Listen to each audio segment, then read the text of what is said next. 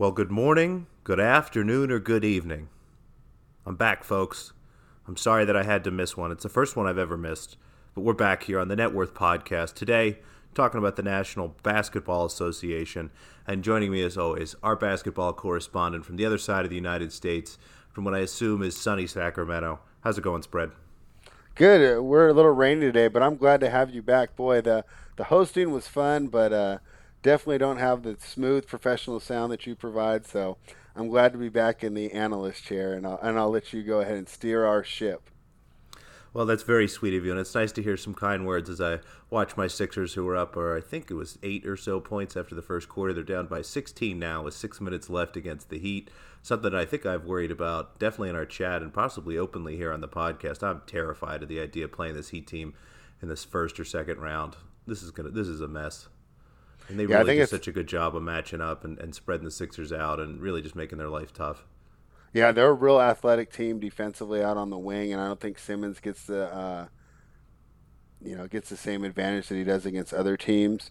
And then if the Heat are able to make baskets like they are tonight, and Simmons can't get out in transition, it kind of limits his effectiveness.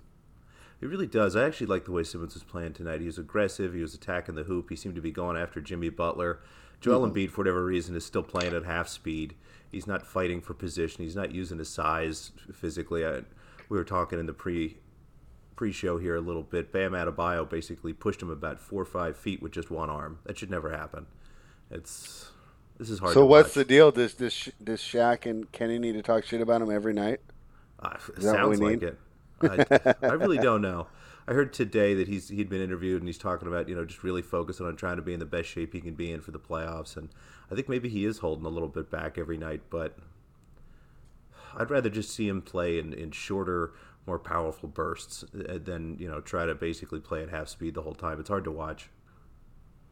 Yeah, what's funny is in the old NBA too, you know how they talk about load management and things of that nature. I remember watching it, and a lot of times those guys did their load management on the court, and I think we're seeing kind of some of that tonight or this season with Embiid. I know, and I saw the same interview too, and he basically just said he was sick and his knee was broken down by the time the playoffs came, and he doesn't want to be in that situation again because as well as he played during the regular season last year, it was kind of all forgotten when that doink doink shot dropped in.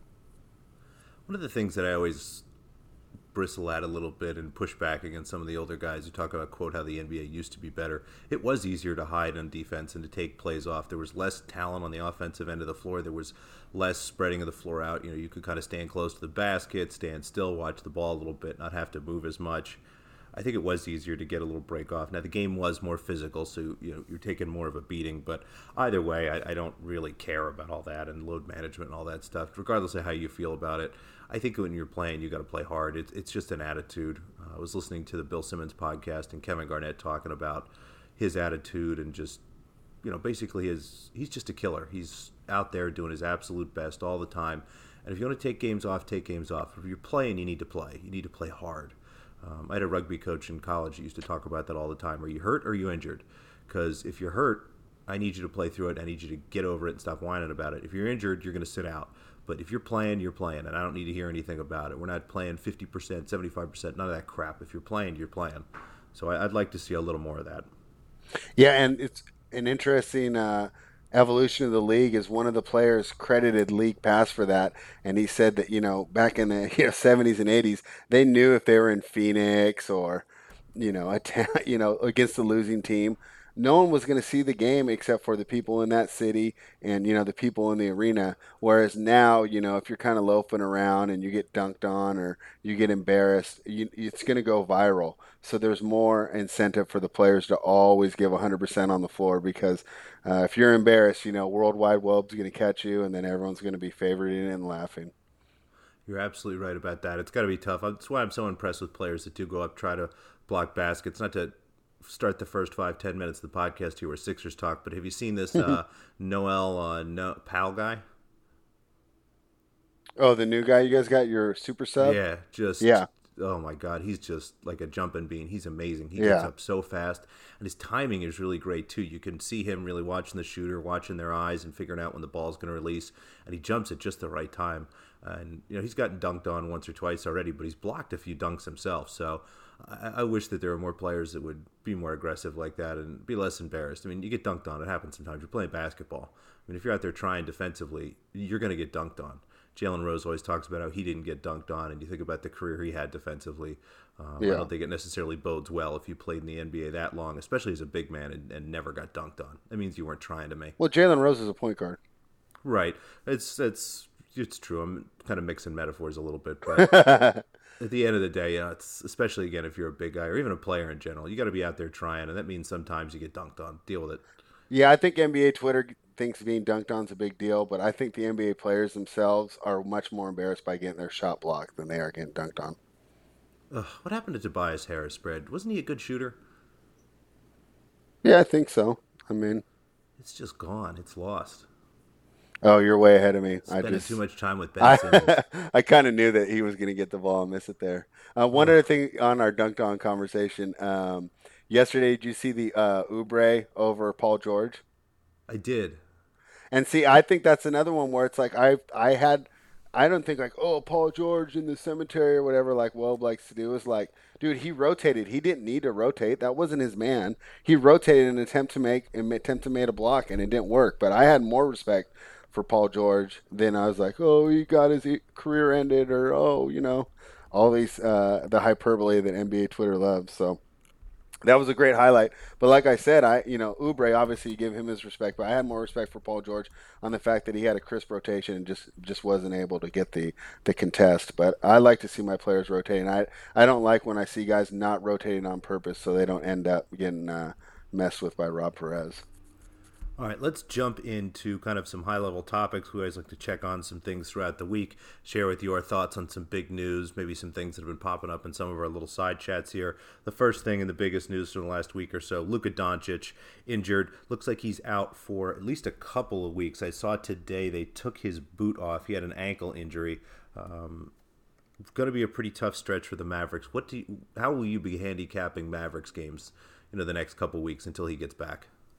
All right, so I got Boston tonight on the idea of basically the superstar subtraction in game one. You go for him. I actually didn't play that game. I laid off. I was So a little sorry, worried. I was going to have you talk about that maybe a little bit later, but why don't you get into that a little more? Why don't you explain to us by what you mean by superstar subtraction? Because this is a great little theory that you've come up with, and I think you got to try to copyright this. So why don't you slow down here and break it down for the fans a little bit? What do you mean by superstar subtraction? All right. Well, superstar subtraction is the idea that the first game that a superstar is missing that has the highest usage on his team, that the rest of the team will be excited about their opportunities and their increased usage, and that they will perform above what we would consider to be their mean. They will perform better than their average or what we'd expect of them. And that's due to the excitement of the increased usage and kind of refilling the pecking order and who's going to get the shots while the superstar is out. Unfortunately, in the second game, they seem to regress a lot worse. So the idea, handicapping wise, what we're going to do is the first game that the superstar is out, we are going to bet on the team, take the increased points that the lines maker will move. Like in Luka's case, he's probably worth 3 or 4 points, so we're getting an extra 3 or 4 points. We're going to take them, and then in the second game, when the team's kind of getting fatigued because they'll have to play a little more than usual, and maybe the excitement's kind of worn off, they tend to perform less than they usually do. So we're going to fade them in the second game. Okay, so it's now. I don't know. I know you keep pretty decent tracking of your picks and stuff, and you might not have it in front of you. But can you remember a couple of examples of how that has worked out so far this year? I'm trying to think of some of the bigger injuries we've had. Obviously Luka Doncic again misses his first game the other night, and the Mavericks actually beat the Bucks outright. I believe they won that game outright, didn't they? Yeah. That's right. They broke the win streak. I can't remember what their odds were, but they had to be huge underdogs there. So now tonight they come back, second game with Doncic. Maybe the market settles a little bit on kind of that injury, and you get a little bit of a more fair number. So you are on the Celtics tonight. Anything that you saw about that matchup, or is that simply just you playing out this theory? That and the I think the Celtics are so much better on the perimeter. I think that without Doncic, they're going to have problems keeping up scoring wise. And I think the Celtics have an advantage on the perimeter in almost every position when they're matching up with their closing five. I agree too. I like the Celtics a lot in that matchup, and I wonder, how Dallas is going to be able to maintain scoring. I mean, Hardaway Jr. is going to see his usage go up. They're going to need a lot out of Porzingis, and it's actually a pretty good matchup. We know we talk about the Celtics' lack of depth at center, but Porzingis isn't really a big post-up player, and I think guys like Theus and Williams, if he's healthy, apologies, I don't know his actual status, but those guys have a chance to stay in front of him and maybe do a little bit better than they would against a more traditional big man. Yeah. On the superstar subtraction, too, I can think off the top of my head when the game that Giannis missed, right? Milwaukee got a blowout that night. Yes, that was great. That's a And great example. the game that Embiid missed, didn't Simmons just take over and didn't they win in a big blowout, too? That's true, and you could do basically the entire last 3 weeks of the Nets. Yeah. I Maybe think that's what it is. that's got a little more complexity to it, but yes. So it's a great little theory. I like that a lot. We'll try to do a little better job tracking that going forward. I think you have had some success. We'll have to ask our buddy Lockie Lockerson. I think he's been paying attention to it, maybe even closer than we are. But, oh my gosh, spread. Sixers cut it down to 4 here with only 2 minutes left. We'll Oh, see if you're this is so far ahead exciting. of me. Ben Simmons hasn't even picked up the ball on my feed. Oh, yeah, dude. Oh, nice This is shot. going to All be right. great. Gotta love that local broadcast. All right. Luka Doncic, he's out for a couple weeks. Again, superstar subtraction. So we know how you're going to go for the first 2 games here. But in general, what do you think of the Mavericks for the next 2 weeks? Do you think they can remain competitive, or is this going to be pretty tough sledding for them?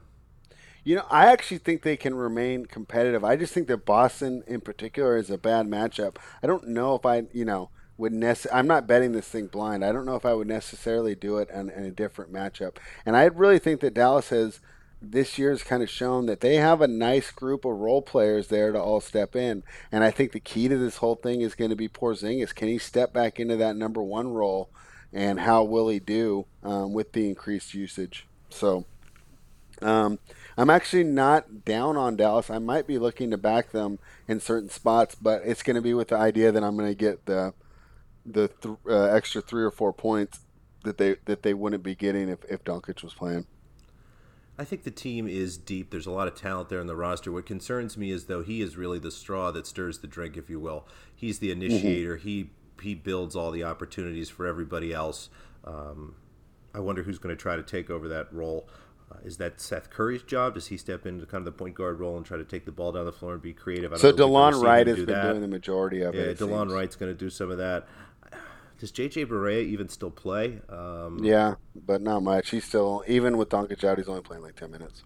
So that's what'll be interesting to see what the Mavericks can do, and maybe this is good for them long term. They have an opportunity to build a little bit of a second offense and figure out what they can do without Luke on the floor. Because long term for the season, even really, once they get into the later parts of the season and teams have more tape and figure out how to defend him, especially if they make the playoffs that first round, it's going to be tough. So maybe this gives them an opportunity to identify a second initiator and build the team a little more.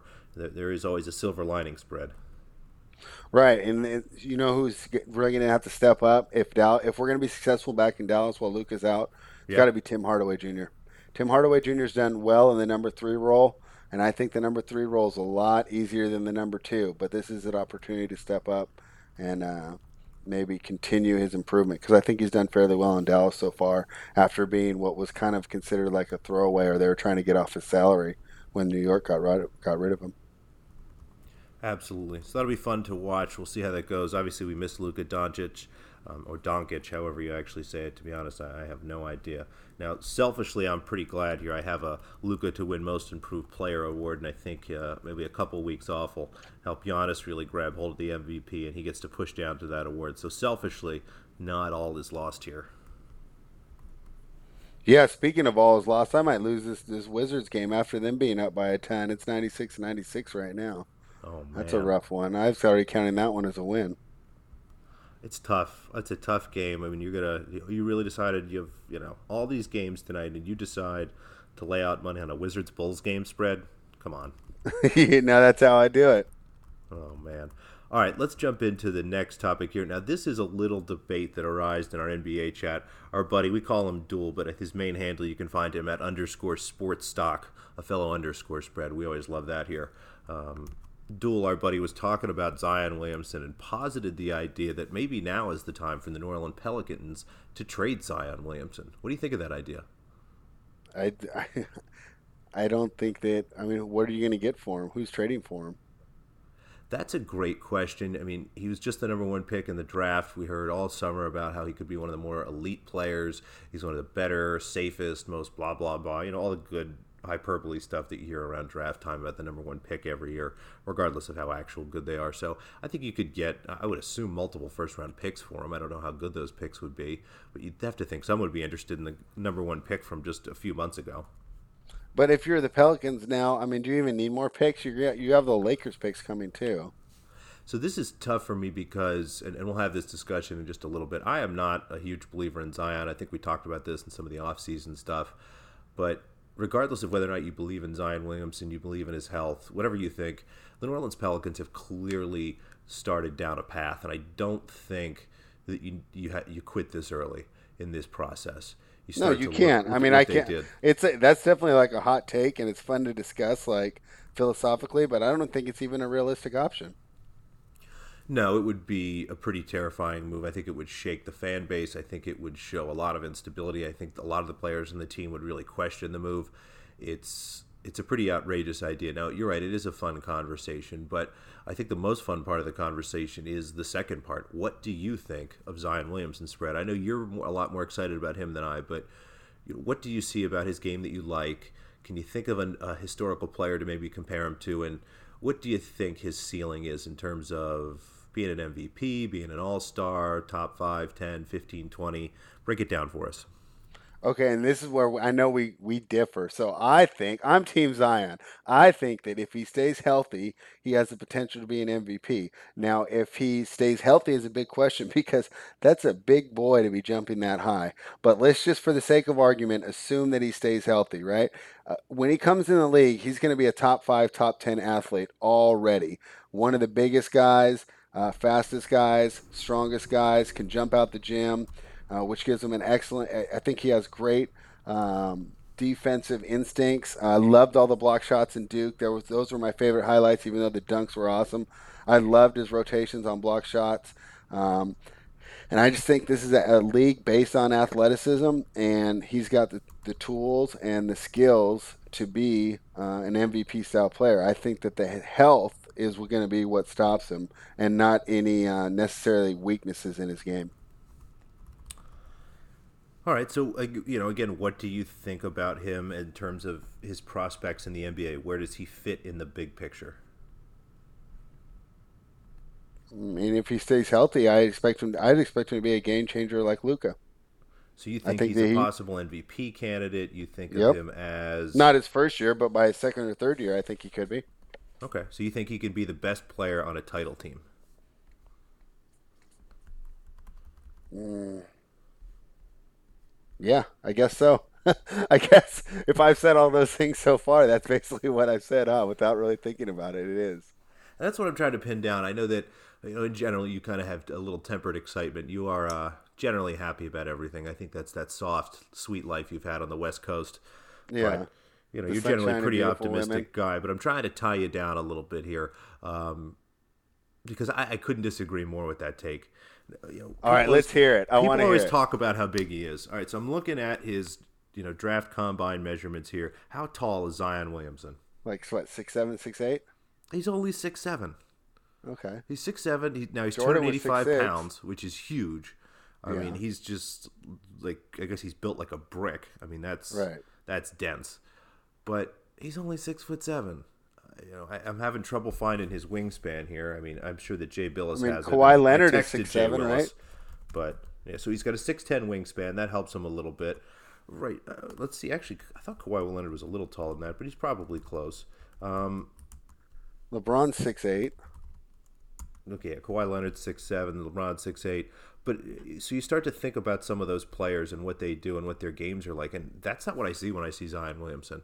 I watched him in college, and he's pretty fast, he's pretty athletic, but he was clearly just much bigger than everybody else, and that was his big advantage. And he would just kind of run people over. I think that he's going to struggle playing against grown men other people that are But six is foot the seven, NBA 6'8", even grown men 6'10". anymore? I mean, how many players are under 23 now? It isn't and Porzingis is one that reminds me of it. I thought the same thing about Porzingis. I said he's skinny. He's going to get eaten up until he puts some weight on his body. And I got in the league and I realized, wait a second, he's just playing against a bunch of 20-year-olds. He's fine at that size. Again, his game isn't that physical. I was just talking about that. He doesn't like to post up that much. He is a little apprehensive, but he's still even a big enough guy. What happens the first time Zion Williamson? I'm watching the Sixers Heat game here. What happens the first time he goes into the lane and runs into Joel Embiid? What happens the first time he goes in the lane and runs into Bam Adebayo? That was mean, Spread. I don't appreciate that. I'm just saying, I don't think he's going to have problems drawing contact. I think that you made a better point when you were saying he was going to have problems getting around people to get to the rim. I think size and strength, he's going to be fine. I think strength-wise, he's going to be fine. The speed of the NBA game, that will be the interesting part. I would actually have more, I believe more your concerns about his quickness and his ability to get around his perimeter defenders is more of a legitimate concern than how he's going to handle the physicalness of the NBA. It's not that he's not strong. It's that he goes from being clearly the strongest person and the biggest person on the floor just about every night in college to being one of the bigger, stronger guys on the floor. But doesn't that happen to most basketball stars at each level that they play? It does. But so you get to my like next every point. College player kind of complain about Zion Williamson. Thing. Yeah. And those guys learn and develop skills or come in with other skills. I wonder what his skills are. This was another conversation we had, and kind of something you were talking a little bit about. I don't know if the NBA is really about physicality anymore. I think it is more of a skill league. You start to think about Steph Curry. You start to think about those Warriors teams and what they did and how they were able to succeed. And you start to think about some of the best players in the league. Again, your Currys, your Hardens, your Durants, Giannis, guys like that. Even LeBron. Now, LeBron is still obviously really physically imposing. 3 of the 5 you mentioned, I'd say, are based on their physicality. Like okay, Kevin Durant, LeBron, and Giannis are all based on their just supreme athletic gifts. Kevin Durant is almost fast as a guard, and he's 7 foot. So, I mean, that's one of a big part of his advantage. Not that he wouldn't be good at 6'6", but the thing is, he's a huge shooter at 7 foot. That's what makes him so amazing. LeBron, of course, I mean, we're not even going to argue his athleticism. I think Zion's the best athlete I've seen as a prospect since LeBron. And Giannis, same way. I mean, he's just the Greek freak. He's just a physical freak. Spread, I'm sorry. I'm really distracted. Al Horford for the win! Oh, God damn it. They were down by 2. Had the ball for the last possession. I think they got a foul here. I'm going to have to watch when you 2 said more that, he was still shooting a free throw for me on my feed. Gosh. Horford wide open for the win. Simmons wouldn't go to the basket for the tie. That is the story of the Philadelphia 76ers year. Ben Simmons pulling up his dribble at the free throw line. So I'm watching the replay right now, and I'm sure this is wonderful for everyone that's going to hear it tomorrow that's not watching this. But, yep, Simmons gets the free throw line, pulls up his dribble, kicks it out, contested 3. The Sixers finally lose at home. All right. And that was Kendrick Nunn on him, too. It was. So again, Kendrick did a good job of staying in front of him. He did. Again, this Heat team's pretty scary, Spread. They've got a lot of athletes, a lot of talent. They're really versatile defensively. Bam Adebayo's been incredible. A good win for them. Disappointing performance for the Sixers. I think they had their chances tonight. But all right, let's try to put a bow here a little bit on the Zion talk. At the end of the day, my big concern is I don't understand what he does other than be physically impressive. And we see those guys every single year. And you're right, Kevin Durant. Do we, though? Who do we see? I'd have to pull up who basically comes the in the league career. looking like this. Not like this specifically. I can't remember the last time we had someone that come in that was this big and this small. But you think about guys that are combine freaks, that are super athletes, and they either have kind of short. Your guy Ben Simmons talent. might be the most freakish athlete that's come in the leagues. If we were probably to do Dwight in Howard. between. You probably have to go back to Dwight Howard. Yeah, Dwight Howard. Yeah, that's not a bad one. But again, going back to those better players, you're right. Kevin Durant's really athletic, but he's not super fast. He's long. He's got a big body, but he's a skill player. It's not just that he's tall; it's that he's an incredible shooter. Right. He's a great passer. He has great timing on the floor. Again, Curry, I don't think that we have to have a big discussion about that and his high level of skill. You look at all the stuff Harden's doing. It's not because he's super athletic, and he is. He's an NBA Yeah. player. Obviously, he fits the requirements needed. But you watch just the insane level of skill it takes for him to do the things that he does. I think that as the NBA continues to open the game up, to take things away like the hand check, to spread players out, to make the game faster, it is less about physicality. And I wonder what Zion Williamson does when somebody big enough to slow him down or to stay in front of him gets in front of him. How does he get around him? It's not just speed. He needs to learn moves. He's got to develop some post game. His shot's okay. I mean, he was fine. I mean, he's from 19 the years old. 3-point line, right? And he's got years and years and years to get better. But I think that it's going to be a real challenge for the first couple of years. So, curious to see what he can do. I think he does have the athletic talent. We'll see what his drive's like. We'll see if he can grow his game and come in and learn a lot and spend a lot of time with JJ Redick, hopefully learning how to shoot and stuff. But I do worry about his skill. All right. Well, this will be one that we'll obviously be visiting often because I can see this being a continued debate till he gets out on the floor and either dominates or Do you fails. think the Pelicans are going to give him the Philadelphia red shirt? You think we're going to see Zion this year? Yeah, he might. It seems less and less likely as the day goes on. All right, Spread. The other thing we wanted to talk about, there was an interesting tweet that got shared in one of our chats asking, Trae Young, obviously insanely talented offensively, but a lot of concerns in the defensive end, not just his size, but maybe his effort, definitely his skill, and he's just a little behind on the mental game. You watch him; he doesn't rotate the way that he should. He doesn't get in the right spots. He definitely gets outsmarted by some of the veteran players, and again, from a size perspective, it can be tough from him. So, is that a hugely limiting factor? Is that going to keep him from being?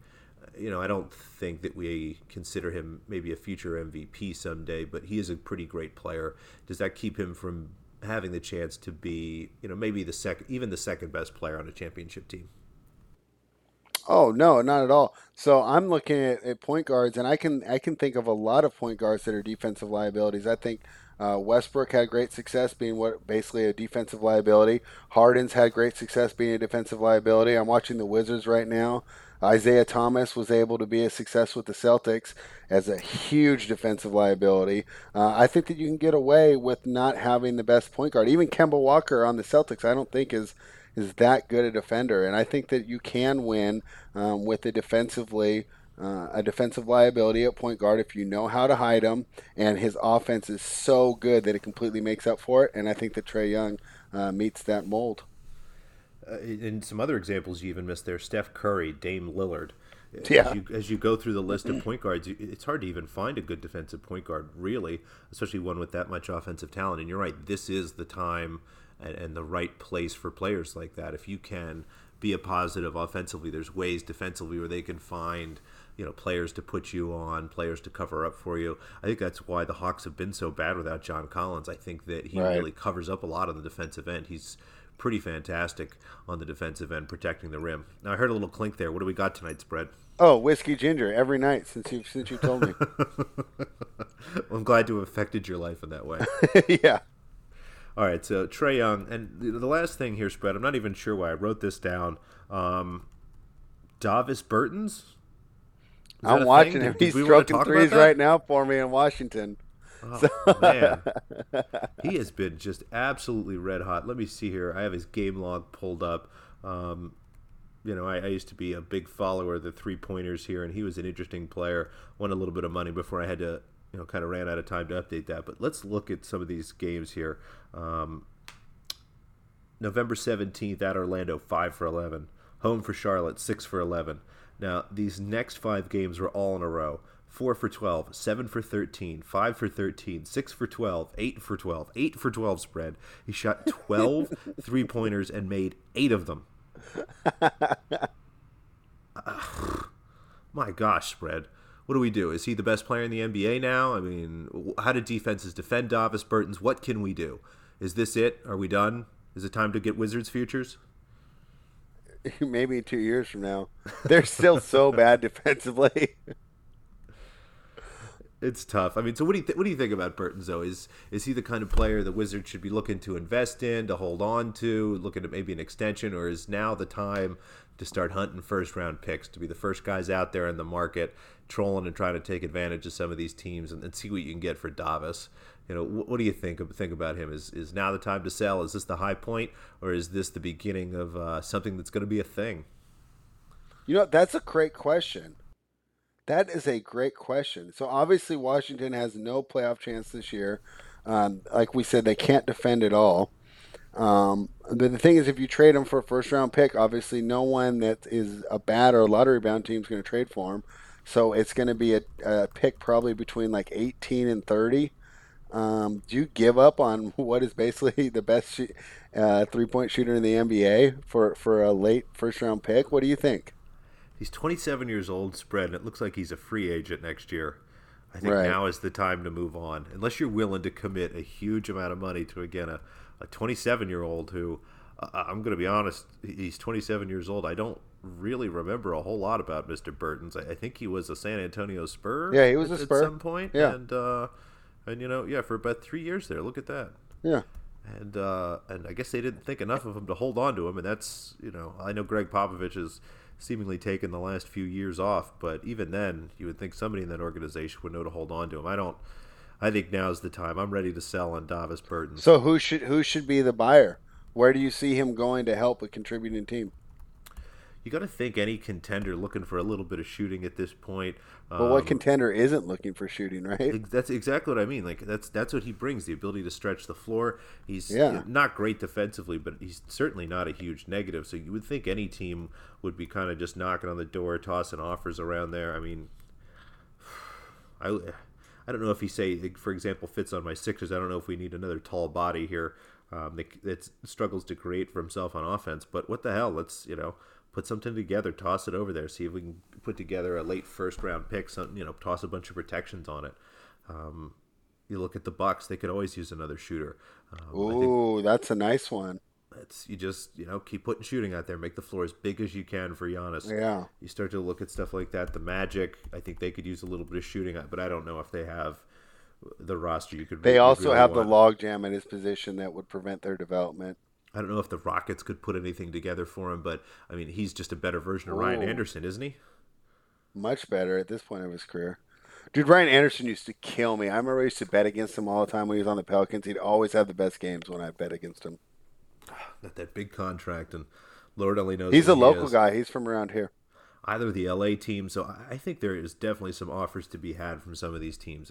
He does what seems to be the most important thing very, very, very well spread. So if I'm the Wizards, it's time to start shopping a little. All right. Well, let's keep an eye on that because I hadn't thought about him as a trade guy. But you bring up a good point. You just named 6 contenders that would all be glad to have him. All right, Spread, let's do a little touch base here on how teams are going. I always like doing these quizzes with you. Who has the best net rating so far? Let's see. Is it Los Angeles Lakers still?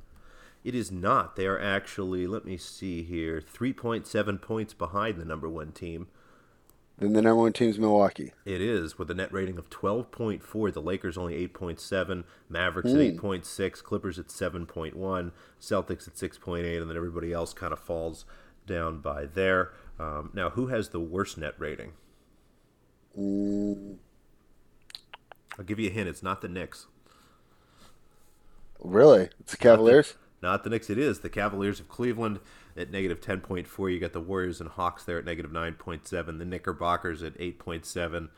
Pels at -7. Then everybody else kind of in that 6.5-4 range there. So just to give you an idea, kind of some of the hot and cold teams so far. I don't think a lot of surprises there other than Atlanta. I thought during the offseason we felt a little more optimistic about Atlanta. I think that... Well, they did lose their second best player and their best defender. They did. So, that's a big loss for them, and I think maybe we underestimated how much better the East was in general. I thought there'd maybe be a little more easy games. I mean, even teams like Charlotte are being a little more competitive. Again, not that their net rating is fantastic. No, that's actually a good point, right? 2 of the teams that I wrote as easy wins in Charlotte and Washington have turned out to be, even if they aren't winning, they put up good games, and they're giving good effort every night. Now, who has the best offensive rating? I'd assume Milwaukee still. The Mavericks of Dallas. Milwaukee's number 2. Wow. Rockets number 3. Yeah, Luka's, I mean, obviously that'll fall off over the next few weeks. We'll see if they can hold on to that and reclaim it. Now, this is pretty interesting. Who has the worst offensive rating? Again, not the Knicks. Pelicans? The Warriors spread. That's pretty funny. It's amazing. What a year off. How the turntables, right? I know. It's pretty fantastic. 2019, 2020. The Warriors went on vacation. All right, let's look at defensive ratings here. This is interesting. That is not the name I expected to see. Who's got the best defensive rating? Is it Lakers still? No, it's the Bucks. No way. I'm seeing a defensive rating of 102. So unless the NBA stats web page is wrong, it's the Bucks. No, I will go with their stat page. Now, who has the worst defensive rating? Again, not the Knicks. The Warriors? No, the Wizards. The Warriors moving up. That's why I've stopped betting team totals against the Warriors. That was a lot of fun. Oh, for about because 20 and you games. mentioned that you thought that Kerr was slowing down just to get himself off that list, right? I think he was. They seem to have slowed the pace down a lot. I mean, at the end of the day, it makes sense. If you're a bad team, you want less possessions. One of the reasons that the best teams win in the NBA is there's a lot of possessions in the game, so there's a bigger sample size, and over that larger sample size, the better team wins. It happens over 7-game series, so one of the reasons you see upsets in college, and this is something I talk a lot about when I talk about the NBA versus college. Now, college is designed to be a closer game, and they do it a lot of different ways. You have a longer shot clock, which leads to less possessions. Less possessions means less of a sample size, and those teams that aren't as good have a chance to control the game a little bit more, and I think maybe that's what the Warriors are trying to do. Now, from a standing standpoint, let's see who's in the lead now for the number 1 pick next year. I guess the most lottery balls. It is in fact the Warriors spread. They have the worst record at 5-23. You get the Hawks and the Pelicans, the Knickerbockers and the Cavs and the Wizards all kind of hanging around there in the bottom tier. Then a bunch of teams in the 10 win range space. So we'll see how that goes. It seems again like the Warriors are definitely taking the year off. What a really interesting team they're going to be next year. If they get a top 3 pick, even the number 1 pick, so you have a young player, healthy Clay, healthy Curry, healthy Draymond, whatever you can do with D'Angelo Russell. That'll be a really interesting year next year, don't you think? Yeah, it's going to be fun. It's going to be interesting to see if they hold on to that number 1 pick and start thinking towards the future, or if they just package them with D'Angelo for a player that's ready to go right now. Absolutely. All right, let's take a look. It's Thursday night tomorrow. We've got 4 games. Unfortunately, we only have lines for 3, but let's try to break those 3 games down. And we'll start with a barn burner spread. The Utah Jazz visiting Atlanta.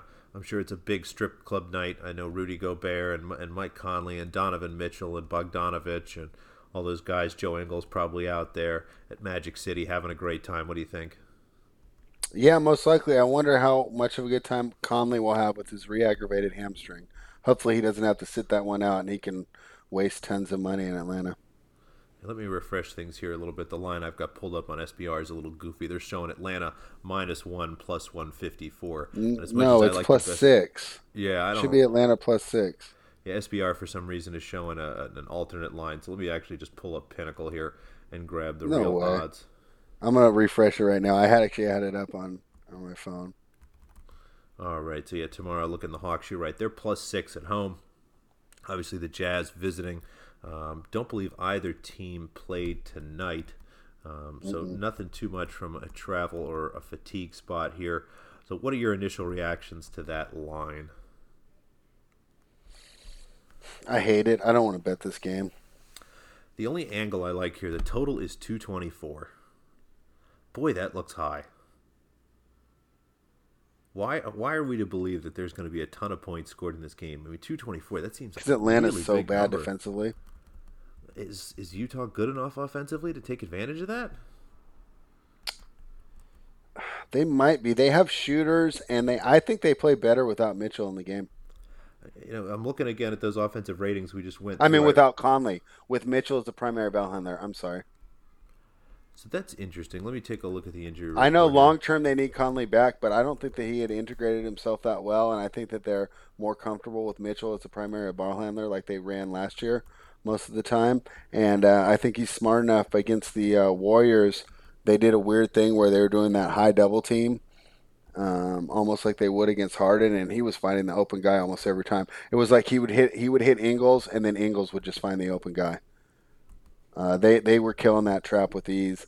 I like the Jazz with the as the primary ball handler, but I don't want to lay 6 on the road in an obvious look ahead, no motivation spot.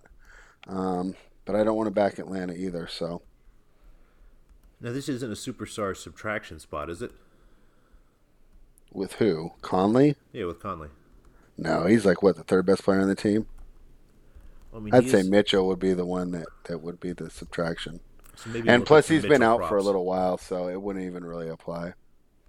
That's true. All right, so I'm still looking at that under. That's just, I mean, from an offensive rating standpoint, again, Utah 22nd in offensive rating, the Hawks 26 in offensive rating, both below 105. From that perspective, looking at the defensive ratings here, Utah has not, risen the way we thought they'd be. They're 10th.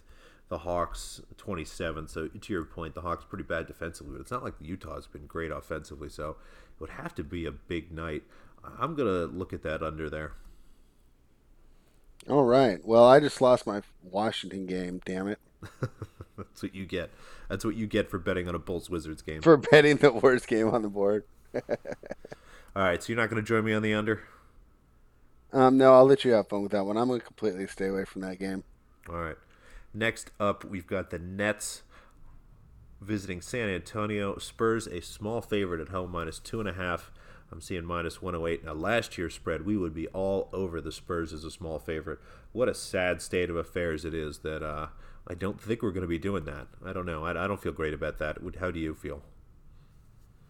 No, I don't. I don't feel good about this game at all. I actually would like Brooklyn here, just on a matchup, a basketball matchup. But I tend to worry about their fatigue. Um, they struggled to beat the Pelicans in their last game, so that is not very encouraging. Because as bad as the Spurs are, I still think that they're much better than the Pelicans. Looking at here Brooklyn's schedule, they are in just kind of a quick road trip here. They played Tuesday night at New Orleans, going Thursday at San Antonio.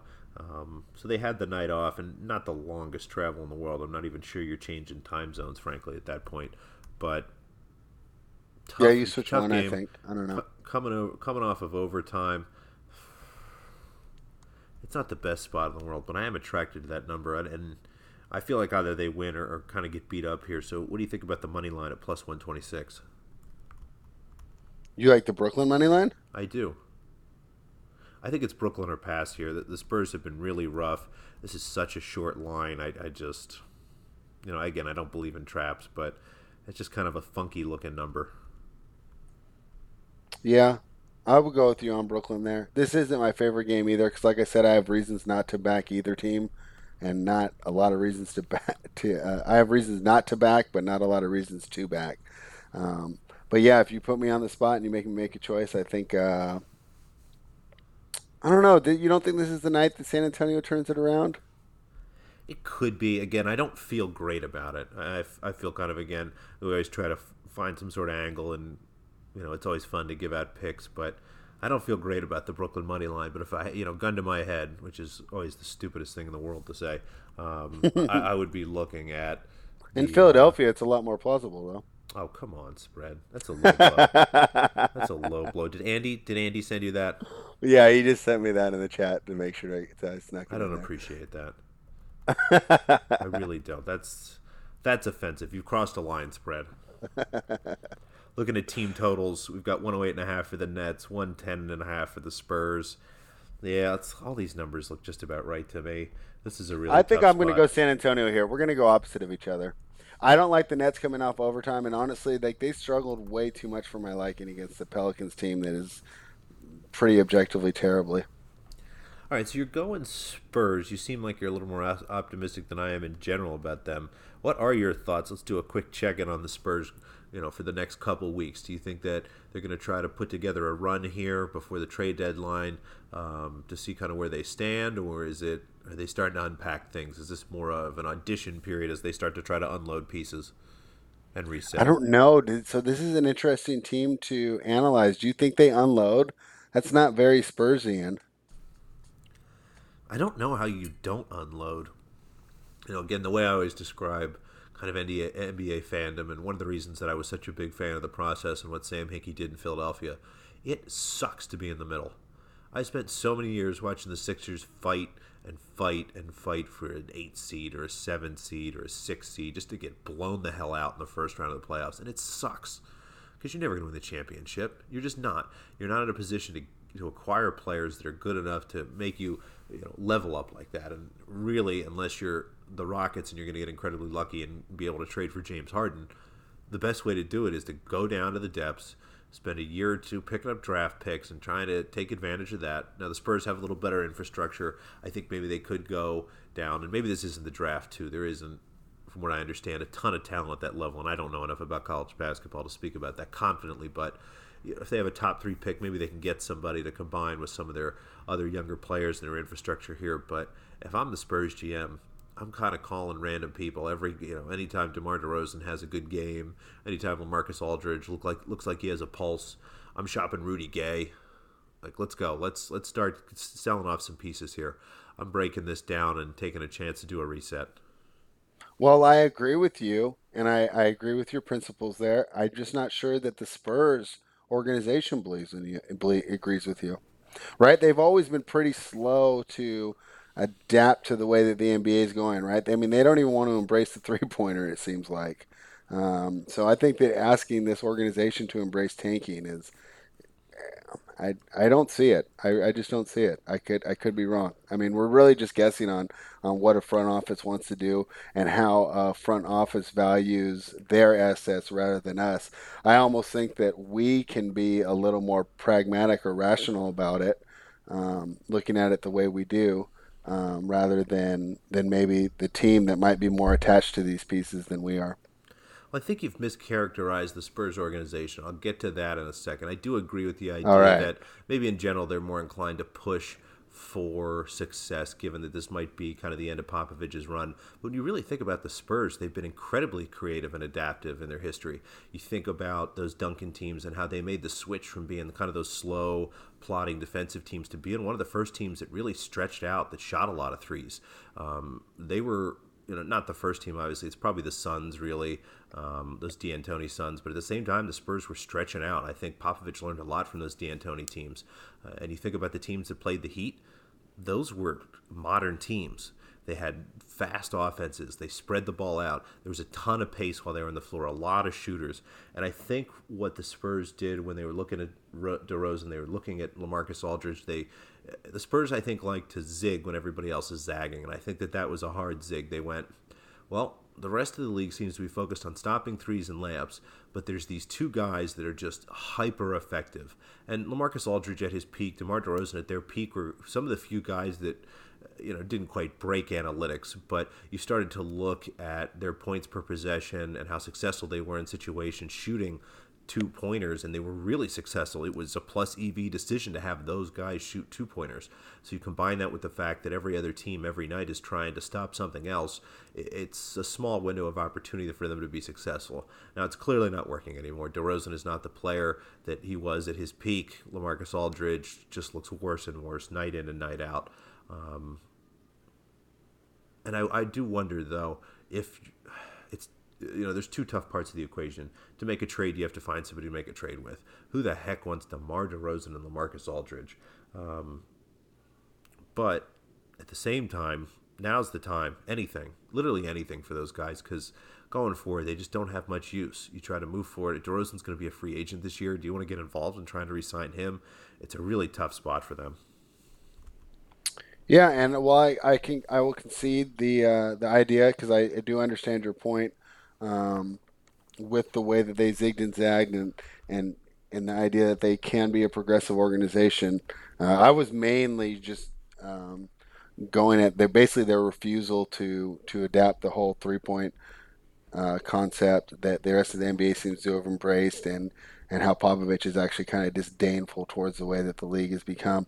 But I would use the DeRozan trade when they added him from Leonard as an idea that they are constantly going to try and win now. I mean, if there's any time to blow it up and just try and acquire young assets, it would have been when they dropped Leonard. But instead, they tried to go for an established guy to make the playoffs immediately the year after the trade. So. Um, The Leonard trade's tough. I think when you're in a situation where somebody clearly wants to leave, Lord only knows why that happened, but I think it was pretty clear that Kawhi wanted to get out, and there were probably other offers to be had. I think Boston was interested. They weren't willing to give up Jaylen Brown, from what I understand. But, DeRozan, Podol, I think they got a draft pick as well. Not the best package, but what are you going to do? Right. All right, one more game that we do have lines for. Lakers and the Bucks play tomorrow. That's going to be a fantastic game. I'm disappointed we don't have a line for that spread. Maybe we'll try to guess. So what do you think it's going to be? Let's guess it. There we go. Milwaukee's at home. They have the best rating, the best defense, surprisingly, one of the best offenses. Anthony Davis, I assume, is going to play. He took the night off in Indiana. I assume to be fresh for this game. That was a pretty great game. I think just about everybody in the chat was on the Pacers there. That was a lot of fun. I wasn't. I was the only one who wasn't. Is that you? You're on Lakers Island? I was true. You and Mason. I forgot about yesterday. that. You and Mason got together. The proletarian. Had a couple drinks, a couple whiskey and gingers on Lakers Island. It was a tough spot for them. It's a look-ahead spot to the Bucks tonight. It was a tough referee spot. One of the things you got to look at, folks, one of the biggest handicapping angles of all time is taking a look at who's refereeing and what those stats look like. I think that the reffing crew that was on last night had some sort of outrageous success for home teams. Yep. So you kind of combine all that. You get the Davis injury. That was a pretty fantastic spot for the Pacers. Now, it ended up being maybe a little closer than we thought, but they succeeded at the end. So you have a bounce back spot here for the Lakers. I think that they're really focused. I think that LeBron takes these moments seriously. And I think this is going to be a big night for him, whether Davis plays or not. I think that LeBron takes a lot of pride in his image, a lot of pride in how people think about him. And I bet he's just the littlest bit, at the very least, just the littlest bit concerned and annoyed that everyone keeps talking about how Giannis is the best player in the league. So I'm excited for the Lakers here. I think they will be underdogs. I assume this will be, I think it's be Milwaukee -2. Yeah, it's like 2 or 3. Isn't that kind of standard home court? It's a shame that I don't know the answer to that, but it's 3. Yeah, the standard home courts I thought was 3, kind of just like football, frankly. But right. I think you see that Milwaukee -3. If there's a chance it gets over 3, I'm gonna love the Lakers. I mean, if you can get Lakers +4, and this is hard for me to say. There's folks. no way it goes that high. Because the reason I think that -3 would be normal, but since the expectation of the public money coming on the Lakers, that's why I say they'll open it at -2. Because they know they're going to get Lakers money. That's interesting. So you think, well, it's not a normal spot. I mean, the Bucks are at home. It's not like the Bucks aren't a public team at this point. Giannis is one of the most popular players in the league. So yeah, but the Lakers are the public team. Yeah, I don't know, spread. I think there's a pretty good chance that you see a 3 and maybe even a 4 here. Again, a lot of numbers point to the Bucks, but I like the spot for the Lakers. I'll probably be on the Lakers money line here for just a little bit. Interesting. I kind of agree with you here. So you think the line's going to be 2? 2 probably translates to, I think, like a kind of a +120-ish, +115-ish. Yeah, +115 kind of money line.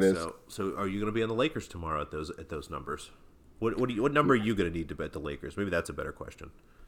Yeah, I think any plus money line, I think you take the Lakers here. I think it's going to be really interesting. I think that, they're talking about, when are you going to get this guy some help? I think that the Giannis is going to feel he's going to have some problems when he realizes his number 2 isn't nearly the player that LeBron's number 2 is. Well, in that same vein that I talked about, LeBron's really going to step up. I think Giannis feels the same way. I think tomorrow is an opportunity, so if you want to make the case for Milwaukee, I'll play devil's advocate here a little bit, since I just can't believe we just had 5 minutes of Lakers love, or however many minutes that was. That makes me I've sick. given up on hating them, dude. I'm just going to bet them and make money. I'm a Philadelphia 76ers fan. The Lakers are a plague upon the universe. I'm a Kings fan. We can't even come close. This is true. You're not really a fan of a serious basketball team, so it's hard for me to expect you to have serious basketball hate. And again, you're soft. You're from the West Coast. You don't understand. Oh, you're really digging into that one tonight, aren't you? Have you ever in your life been outside in like single digits while it was snowing? Have you seen snow? Do you know what snow is? Yeah, I mean we have Lake Tahoe. Oh, Yeah, I that's mean I go out there. I don't like it though. I definitely do not like cold weather. all right. So devil's advocate, if you're going to make the case for the Bucks here, as much as LeBron is focused on this, I think Giannis understands what it is to be great and what it is to have a legacy. And if he's going to be a great player, tomorrow is a chance for him to put an exclamation point on what he's done so far this year. If he comes out and is beating up LeBron, going by Anthony Davis, if he could somehow dunk on either one of those guys, I mean, the internet's just going to explode. We'll have to shut Twitter down. It is, isn't it? There'll just be too much of that. So I think about that. From a technical standpoint, you're right. I actually like the Lakers team better than the Bucks. Obviously, the second player for the Lakers is much better, but you start to look at the third, the fourth, the fifth players. I mean, that Lakers team is a lot deeper than I think I gave them credit for at the beginning of the season, and the Bucks team is just as thin as I thought they were. Eric Bledsoe is their third best player. Is that right? Yeah, but he's not playing right now. That's true. I mean, he's not even going to be there tomorrow. So let me pull up their roster real quick and let's try to figure out. I mean, is George Hill their third best player? I really hope it's not that bad spread. Yeah, I mean that's a good question. I'd probably give it to Brook Lopez. Yeah, I guess it's Brook Lopez. That would be the honest answer there. You got a lot. There's going to be a lot of Ersan Ilyasova tomorrow night spread. That's not a good Oh, thing. your old friend. Ersan Ilyasova. Who do you like Handsome better, guy. Ersan Ilyasova or Dario Saric? Dario. Okay. Dario makes at least one pass a week that you might remember for the rest of your life. He is Okay. just a truly gifted passer. He's pretty incredible. Ilyasova is a nice, solid bench player. He does a lot of nice things, but he's not somebody you want on your team on the floor in high pressure, high leverage minutes. Okay. So I think I'm with you. I think we'll have Lakers tomorrow. Maybe we'll talk about that a little bit if the line pops and it's something goofy. But if we get a chance at Lakers plus 110, plus 120, God willing, plus 130, that'll be a play. Yeah, no, I think any plus money plays Lakers. All right, the last game to talk about probably, I guess Lakers. This is Bucks. our What do you favorite. think? What's going to be the better game for you, Lakers, Bucks, or This Houston one. Clippers? This one, I think it's way more fascinating because this one is a serious Western Conference playoff preview, right? I mean, Are you implying significant chance. Are you implying that Bucks Lakers isn't a potential finals preview? I mean, it is, and that's how it's going to get billed. But the chances of me seeing Rockets Clippers in the Western Conference playoffs to me are much higher than the chances of the Bucks Lakers final. I'm still going Bucks Lakers. I still think a game that involves Giannis, LeBron, and Anthony Davis is going to be more fascinating. But the Rockets Clippers is going to be fantastic. I assume that we'll see Kawhi, we'll see Paul George, we'll see everybody from the Rockets. This should be a lot of fun. Yeah, and from a matchup perspective, isn't this great? So how are they going to do it, right? Are they going to move Beverly on Westbrook and just let Leonard or George just go to town on Harden? Or are they going to let Beverly toil away on Harden and have their wings take turns on Westbrook and kind of get a break? How do you think that they attack this? So if I am setting up the defense tomorrow, I'm going to put Beverly on Harden so that Beverly's job essentially is to annoy the crap out of him down the floor. And what that also does is it puts Paul George and Kawhi Leonard on guys that are likely to screen for Harden. So when you get that switch, you have either of those guys on the other side of that switch. Now that's good thinking. I like that. That's kind of how I would try to organize these things. So looking at the Rockets roster, the guys that are going to be setting screens like that, I think I'm putting one of them maybe even on PJ Tucker, honestly, because I think there's a good chance you're going to see him moving around a lot. I think you try to put one of them on Westbrook. I know sometimes they try to do kind of some goofy stuff like that, but at the same time, I don't know if I want to waste a guy like that on Westbrook. And I know we spent a lot of time kind of beating him up, but if there's, you look at this Rockets roster, I want the ball in Westbrook's hands. I want to do whatever I can to get it out of Harden's hands. So you start with Beverly on him, and Beverly just hounds him all the way up the floor. I want Beverly on top of him as soon as he catches the ball, when it's inbounded, just following him, pushing him. I want Beverly to foul out. If Beverly doesn't foul out, he didn't do a great job. And then, you put George, you put Harden, and I think you try to get a little creative with that. Obviously you can't put him on Capella probably. Maybe you can. I don't know. what's keeping you from putting one of those guys on Capella? So when you get that pick and roll, you know that you have Leonard or George that's going to be in front of Harden, and you still have a big guy that can rotate over the back and help out with that pick and roll. The only reason I don't like that is it makes it just too easy for the lob on the roll for Does it Capella. though? Because if your big man actually isn't guarding Capella, he has a chance to be the one there rotating over and covering that So up. you want Harrell or Zubac to rotate over? I think that's going to be a rough spot for the Clippers too, because Harrell. You know what's funny is I like his defense, but this is where these numbers and stuff are good because what you see and what you think aren't always true. And when you look at the actual defensive metrics for Harrell, he was much worse when I looked him up than I actually expected and what my eye test showed me. So it made me think that he's not as good as I consider him. And I think Zubac's going to have a lot of problems with Harrell, with Capella, I mean.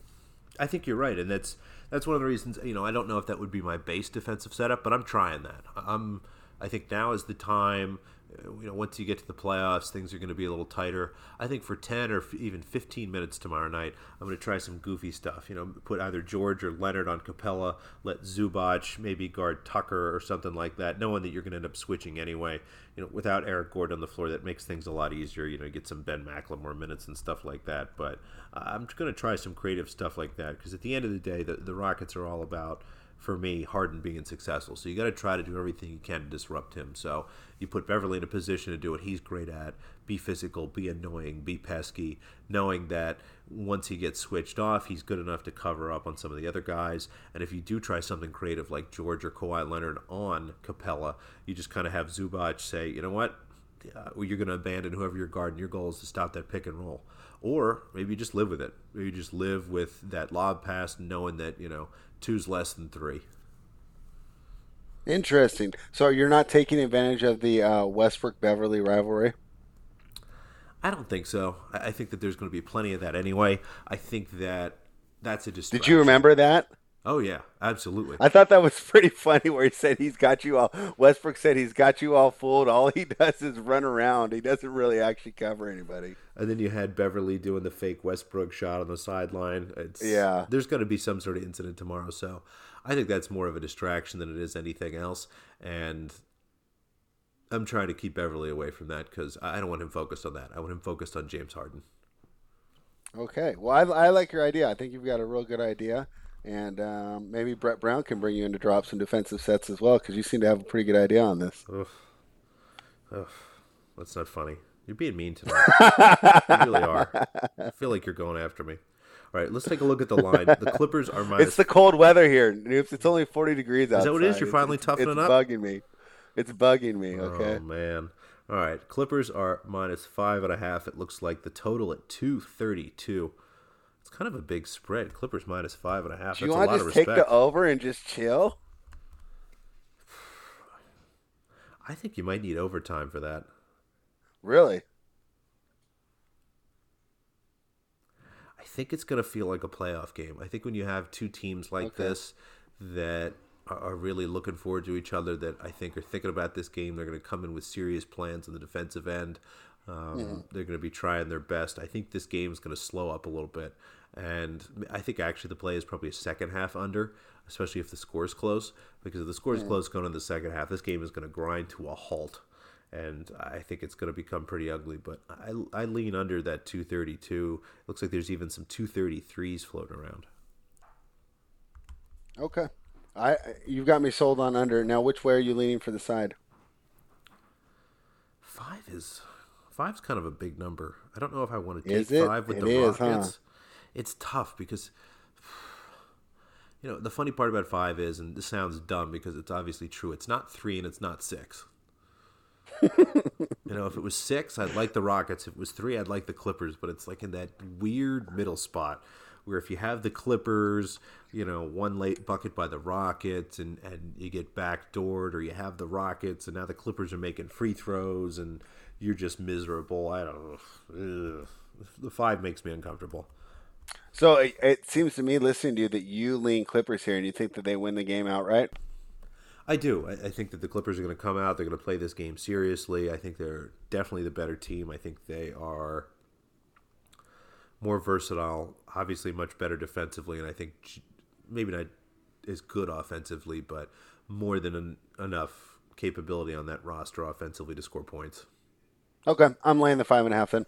All right. I'm not as worried about that stuff as you are. I think that if they win decisively. I think if it's one of those cases where if you were to say that you liked Houston plus the points, I would tell you to take the money line. So I think that the chances that this falls within the number are lower than usual, just due to the intensity of the game and the fact that you will get those extra fouls in the last 30, 40 seconds. So do you want to take the -5? You're trying to sell to 6. I'm seeing 5 -10. My guess is you can probably get -6 even money. Let's not sell tonight. No, we're not selling tonight. We had great success selling the other night. We somehow went 2-2 and didn't lose any money. I know, but I think this is the spot. I think that just like English, right? When you learn the rules of grammar, you can know when to break them in your writing. I think this is one of the times where we are breaking up. We are going to break our rule. The Rockets are a high-scoring team. And, without going past the -110, 52.4% threshold, I think that we're better off there. I say we stick at -5. All right. There's not a ton of strong plays for us tonight, spread. Honestly, the only thing I think we really tried to give out here was Lakers at +110 or better. Yeah. So that's fine. You know what? Discretion's the better part of valor. This is a long NBA season. And you know what's crazy? You know we're a third of the way through the season? Yeah, we're a third of the way through the season. I know it's long, but it happens faster than people remember. It does, and it's so wild because I remember as like a casual fan, before I really started capping NBA, I didn't even pay attention until Christmas. Well, you look at, they end up taking days off. You've obviously got the All-Star break. Yeah.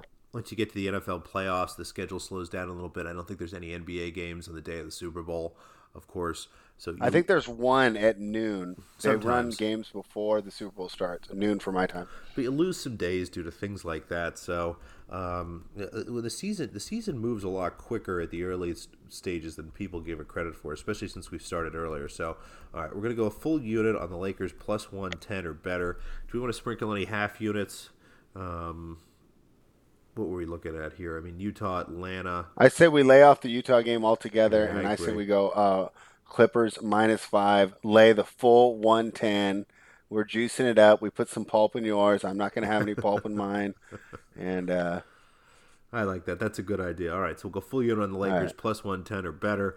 Again, spread's expecting something in the 115, 120 neighborhood. I think we might get lucky and see a +125 or something like that. And then we'll go half a unit on the Clippers -110 at -5. All right. Wonderful. All right, spread. I think that was just about all we had to talk about. Yeah, we went a little long tonight, so I say we just buy or sell for next week. I think we do. We've covered just about all of it. So thank you, everybody, for listening. We really appreciate it. Please reach out to us on Twitter. We'd appreciate a follow on the podcast account at NetworthPod. Of course, we'll try to be doing some scopes. We just broke the games down for Thursday, so we may skip our normal Thursday scope spread, but we'll see how things go. If there's a goofy line on that Lakers game, maybe we'll take a break and check in a little bit or do something on Friday or Saturday. But yeah, I say we shoot for Friday and break down one of those monster cards. All right, I like that idea. Where by like the 12th game, we're like, ah. All right, everybody. Appreciate everything. Please reach out to us. You can find us on Twitter. We love the conversations. Appreciate to everybody that's reached out in the past and continues to be interactive. Have a great week, everybody. Good luck in all your wagers.